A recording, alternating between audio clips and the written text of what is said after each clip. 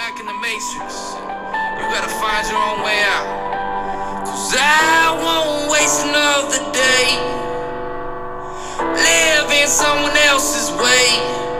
I wanna be happy, I wanna be free. But fuck what they say, I'm doing me. I won't waste another day living someone else's way.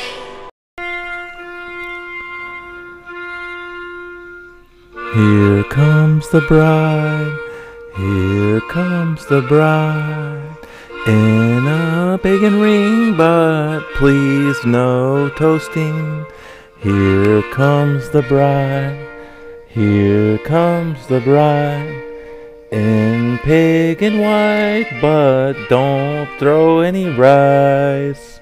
Welcome to the Armageddon in Retrospect podcast. You guessed it. Today's topic, weddings. Why talk about weddings? Let me get my bias right out of the way. I hate weddings, Jehovah's Witness or otherwise. Sorry. If you're engaged to be married, I'm sorry. Congratulations. I'm happy for you. But please don't send me a fucking invitation. Well, first and foremost, I need to apologize to my sister. The reason I'm thinking about weddings is because I recently got back from visiting her for her wedding that I not only attended, but I actually officiated. I got ordained online. Yes, through an online ministry. I am once again a man of the cloth. Thank you, Jesus. So I flew out to Wisconsin and I married her because that's what she wanted. She wanted to get married. I didn't marry her. Like, I didn't get married to her. I performed the ceremony, obviously. I mean, things like that do happen where I'm from, but you know what I'm talking about here. She got married to someone else. I did the ceremony. I did ceremonies, a couple of wedding talks, if you will, as a Jehovah's Witness elder. And those talks, as I'll probably, hopefully going to describe in a little bit more further along, were about 30 minutes massage-fest. Just 30 minutes of why the man is in charge and why the woman needs to respect that. And oh yeah, love and respect, beep-a-doop-a-doo, but ultimately keep the hierarchy at all cost. Well, in keeping with that, my sister's wedding ceremony was 60 minutes long. And it was all about how she needs to respect her husband's headship. No, I'm joking. The ceremony, in case you're wondering, I'm sure you're not, was about, 3 to 5 minutes long. Just wishing them well. Wishing you love, wishing you happiness. Here's what I'm hoping for you guys. Basically, good luck. Because you're putting two people together, anything can happen, right? And I just hope it works out well for them. And so if you're listening, sis, congrats. It was a real honor for me to be out there, be attending the wedding, even though I'm not a fan of weddings. It was a good time, as was the reception. So I just wanted to talk briefly about wedding ceremonies themselves, and then I'm going to do a separate episode on wedding receptions. Of course, I'm talking specifically within the framework of the Jehovah's Witness religion. And I just think it's interesting. The weddings, like almost everything else in JW land, tend to be pretty cookie cutter, to phrase it that way. There's a formula, and they all follow the formula. I know that happens in the world. Okay, I get it. It happens in the world too. Weddings can be alike. I get that. But especially when you dial or when you really focus in on the ceremony, the fact that the Jehovah's Witness elder who is doing the wedding is giving his speech, his talk, whatever you want to call it, sermon, whatever the hell it is, from an outline. And sure, he can have a little bit of creative freedom, but they try to stifle that. And there's even articles about for example, I'm not sure if it's going to come up in the article I'm going to refer to, but there was an article in my research that talked about how elders, I think it is in this article, should give a warm, spiritually upbuilding, and dignified ceremony. And then it also, I believe, in the same article, tells the elder not to have too much humor. Oh, okay, here we are in paragraph 16 of a 2006 Watchtower. That's what I'm referring to, October 15th. I'll circle back around and talk about the title and a couple of points from the article, but I just wanted to bring this out, just identifying the fact that the ceremony is sometimes quite dry and pretty routine. There's a lot of conformity happening there. Paragraph 16 says this: if a Christian elder will deliver a wedding talk, that too should be marked by honor. The talk should be addressed to the couple. As part of honoring them, the speaker will not feature humor or folk sayings. He should not include overly personal observations that might embarrass the couple and the listeners.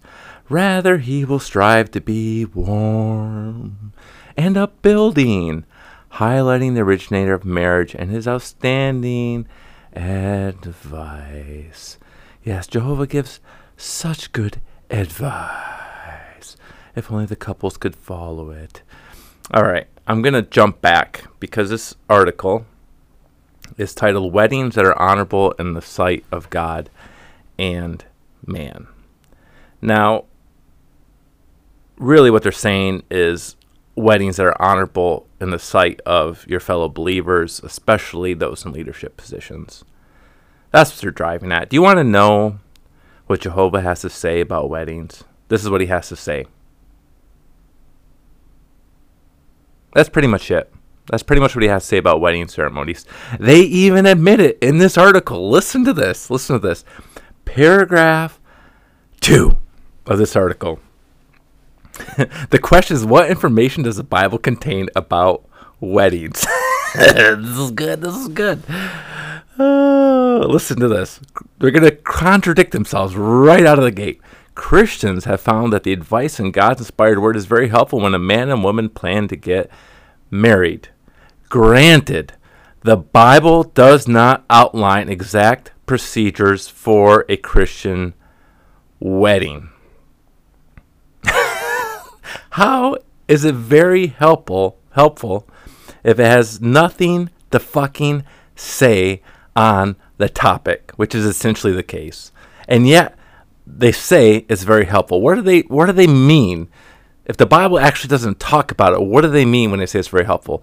Well, what they mean, again, as is always pointed out, is that there's this patchwork of random scriptures and principles that we're going to trot out and say that these apply to weddings, even though they have nothing to do with the topic. Now, here's the reason they give for the Bible being silent on weddings. Are you ready for this? This is what the writers of the Bible had in mind. That is understandable because customs and even legal requirements vary according to location and era. Yes, that's right. The Bible writers were concerned with varying customs and laws in different locations and eras. Are you serious? Like, what? The Bible writer's sitting down and he's like, well, I don't want to get too specific because if someone gets married in Kazakhstan, it is different. See, Kazakhstan and Canada, they're different. And so I'm just going to not mention it because that way there's no conflict in local laws. Get the fuck out of here with this. This is so dumb. I'm sorry. This is just stupid. Listen to this. You want to know what the Bible has to say about weddings? This is gold right here. I'm going to share gold with you. You ready? They're going to tell us what it says. For example, in ancient Israel, there was no formal wedding ceremony. On the wedding day, the bridegroom brought his bride to his own home or to his father's. Yes, in good old Bible times, so romantic, the bridegroom brought the woman home and fucked her, and that was considered a wedding ceremony. I mean, I guess did they have a gift registry? You know, Bed Bath and Beyond. The wedding ceremony was either fucking her at home in a tent or at his parents' basement, I guess. Well, that's weird. That is what the Bible has to say about wedding ceremonies. That's it. That's all it has to offer. Do you want to use that as advice for your wedding? Maybe you do. You'd save a lot of money. Maybe not a bad idea. Give it a shot. Let me know how that goes for you. Propose that when you propose. And especially the whole thing about your father's house. I'd like to hear some feedback on how that goes for you. And finally, the paragraph concludes, this public step constituted the wedding without the formal ceremony common in many weddings today. And then it goes on to say sometimes there was a celebratory feast because they worked up an appetite. Fucking. So there you have it. You have, essentially in the Bible, it talks about sometimes the father of the groom and the new father-in-law exchanging some goats, and then the bridegroom took the woman home. Sometimes he even took the wrong woman home and fucked her. You know, that's a Bible story, right? It's Rachel, Leah. Who was that with? Was that Jacob? Jacob? I think that was Jacob. That Jacob took the wrong sister home, and so he ended up with two wives. That is an amazing wedding ceremony. Use that as advice for your wedding, and let me know how that pans out for you. The amazing thing is somehow the other sister was still willing to marry him. If you could convince anyone of this that to still marry you after doing that, wow. I mean, this guy, I don't know, he was a true player. Okay, so that's what the Bible has to say about weddings. That's it. Now I'm just going to kind of shoot the shit anecdotally about some Jehovah's Witness wedding stuff. Okay. One, there's an expectation that you use their building, the Kingdom Hall. It's not required, but it's kind of considered an honor to use it. And if you don't use it, sometimes there's a slight feeling that your courtship, your dating life wasn't pure and chaste. What am I getting at here? Well, you see, you as a couple write a letter to the elders asking permission to use the Kingdom Hall, and they will approve that. Now, before the elder performs your talk, your wedding ceremony, there's supposed to be an interview, essentially a chastity interview with the couple. Did you touch her breasts? Did you fondle his genitalia? So on, so forth. Questions like that. Was there any loose conduct? Any pornea? You sure you didn't play some slap and tickle? Did you get a hard on? You know, maybe they don't. There's varying amounts of detail that they go into. I definitely remember being asked specifically by my father, who performed my ceremony, if I had groped her breast or touched her in any private areas. And if you fail this interview, then you no longer keep the quote-unquote privilege of using their ugly windowless building that has fuchsia-colored chairs and super depressing dull gray carpet typically. You lose that wonderful privilege. All the beautiful paintings of children petting tigers. And then you just end up doing a last-minute thing, probably at the American Legion or something. I don't know. So it's not necessarily the case that someone didn't use the Kingdom Hall, that's what happened. But there was a general feeling about, is it possible that they, and I personally knew couples that, confessed because of their quote unquote conscience and lost out and used the Kingdom Hall. And they, more so than even the stigma of the people attending, which was probably there, I think just a deep sense of shame they carried about their dating life and starting out their wedding that way, not being married in a Kingdom Hall building. Now, I played in the beginning, Here Comes the Bride. You cannot play that in a Kingdom Hall wedding. In fact, in all of Jehovah's Witness weddings I attended, never once were there any songs used for the bride and the wedding party walking down the aisle that were not Jehovah's Witness produced music. It is, and that's whether it was in the Kingdom Hall or not. It's pretty much required and expected that you will use their god awful piano music, or now they have some string arrangements. It all is awful, but you have to use that. You cannot. You could try to play a different song, sure, why not? You're not in the Kingdom Hall. Try to play something different, see how it goes. But there's going to be a little bit of concern and outrage among the Jehovah's Witness attendees. Another thing about Jehovah's Witness weddings, do you want to have a non-believer in your wedding party? This could be trouble. Now, they may allow it. But it's going to be strongly frowned upon. So just keep that in mind.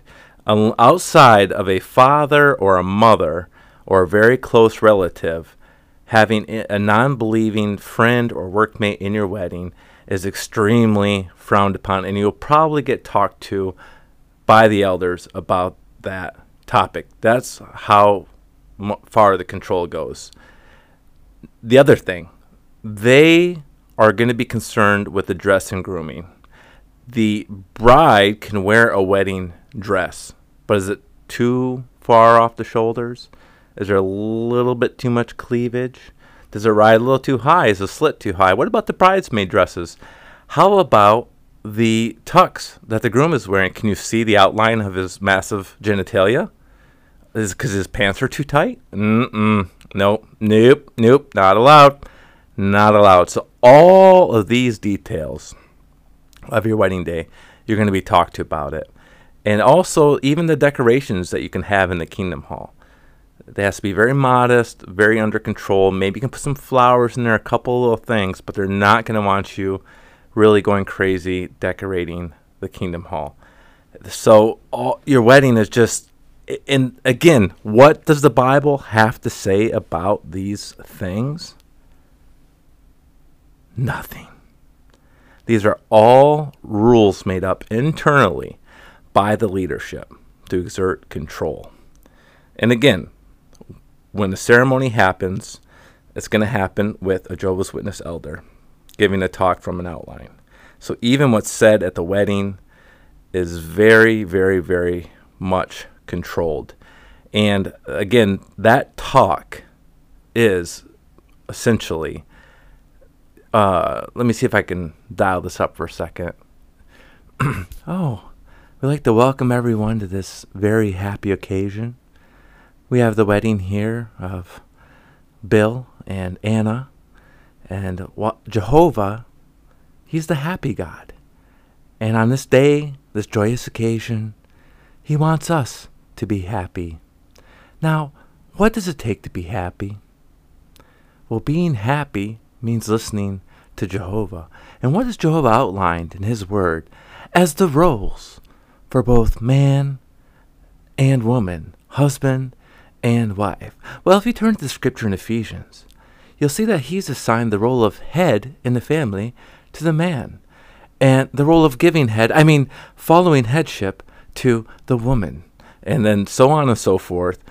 The bulk of the talk is based around headship, man in charge, woman submitting to the man. That's what it's on. And then essentially kind of this better be forever, which is fine. I guess if you're getting married, that should be your viewpoint, right? Whatever. So that's a Jehovah's Witness wedding. You can kiss the bride in the Kingdom Hall, but just make sure, no slipping of the tongue, or, you're not going to dip her or anything like that. Just kind of a straight vanilla kiss. Make sure you don't linger too long, and then you're just done. Okay, then you go to the back of the Kingdom Hall, you sign the paperwork with the elder. And I just want to mention here that among some couples, my ex included, there was a slight terror, a real fear and anxiety that somehow the wedding license wouldn't be filled out properly. And when you had sex that night, when you fucked, you were not fucking as legally married people. And therefore, you might be committing fornication because you're not legally married. Because Jehovah's Witnesses do put most of the weight on the actual legal document. So you can get married legally through a justice of the peace and not even have a Kingdom Hall wedding. That is an option, and they'll consider you married. But most Jehovah's Witnesses will do both, or they'll have the elder officiate. The elder is ordained by the state, and then he has the marriage license and fills it out with the couple. But there was just this fear. Can you imagine the fear of, what if he doesn't mail it in time? What if we left something blank and it gets rejected and we've had sex? Oh no. Now granted, if that happened, they would probably just kind of like sweep it under the rug, but people live with that fear of doing anything wrong sexually within religion. Not everyone, but I did know some of the more serious members that were concerned about that on their most happy of days, marriage, the wedding. That's all I have to say about Jehovah's Witnesses and weddings. I hope you enjoyed the episode. I will be back soon to talk about wedding receptions, party time. Yes, in Jehovah's Witness lands, Jehovah's Witnesses like to party. So what are the receptions like? What are the rules around receptions? Let's talk about that very soon. I've been getting some great messages from all over the fucking world. You people in the United States, you're okay. Like, I like you. I get it. I'm from here. But I'm sorry. Australia? Hell yes. Denmark? Switzerland? Sweden? Getting messages from people. Awesome. Emails too. So, again, Instagram, @Armageddon Podcast. Please follow me. Become my follower. And email armageddonpodcast@gmail.com. Feel free to reach out. When I have a moment, I will get back to you. Thanks for listening. You're back in the matrix. You gotta find your own way out. 'Cause I won't waste another day living someone else's way. I wanna be happy. I wanna be free. Fuck what they say. I'm doing me.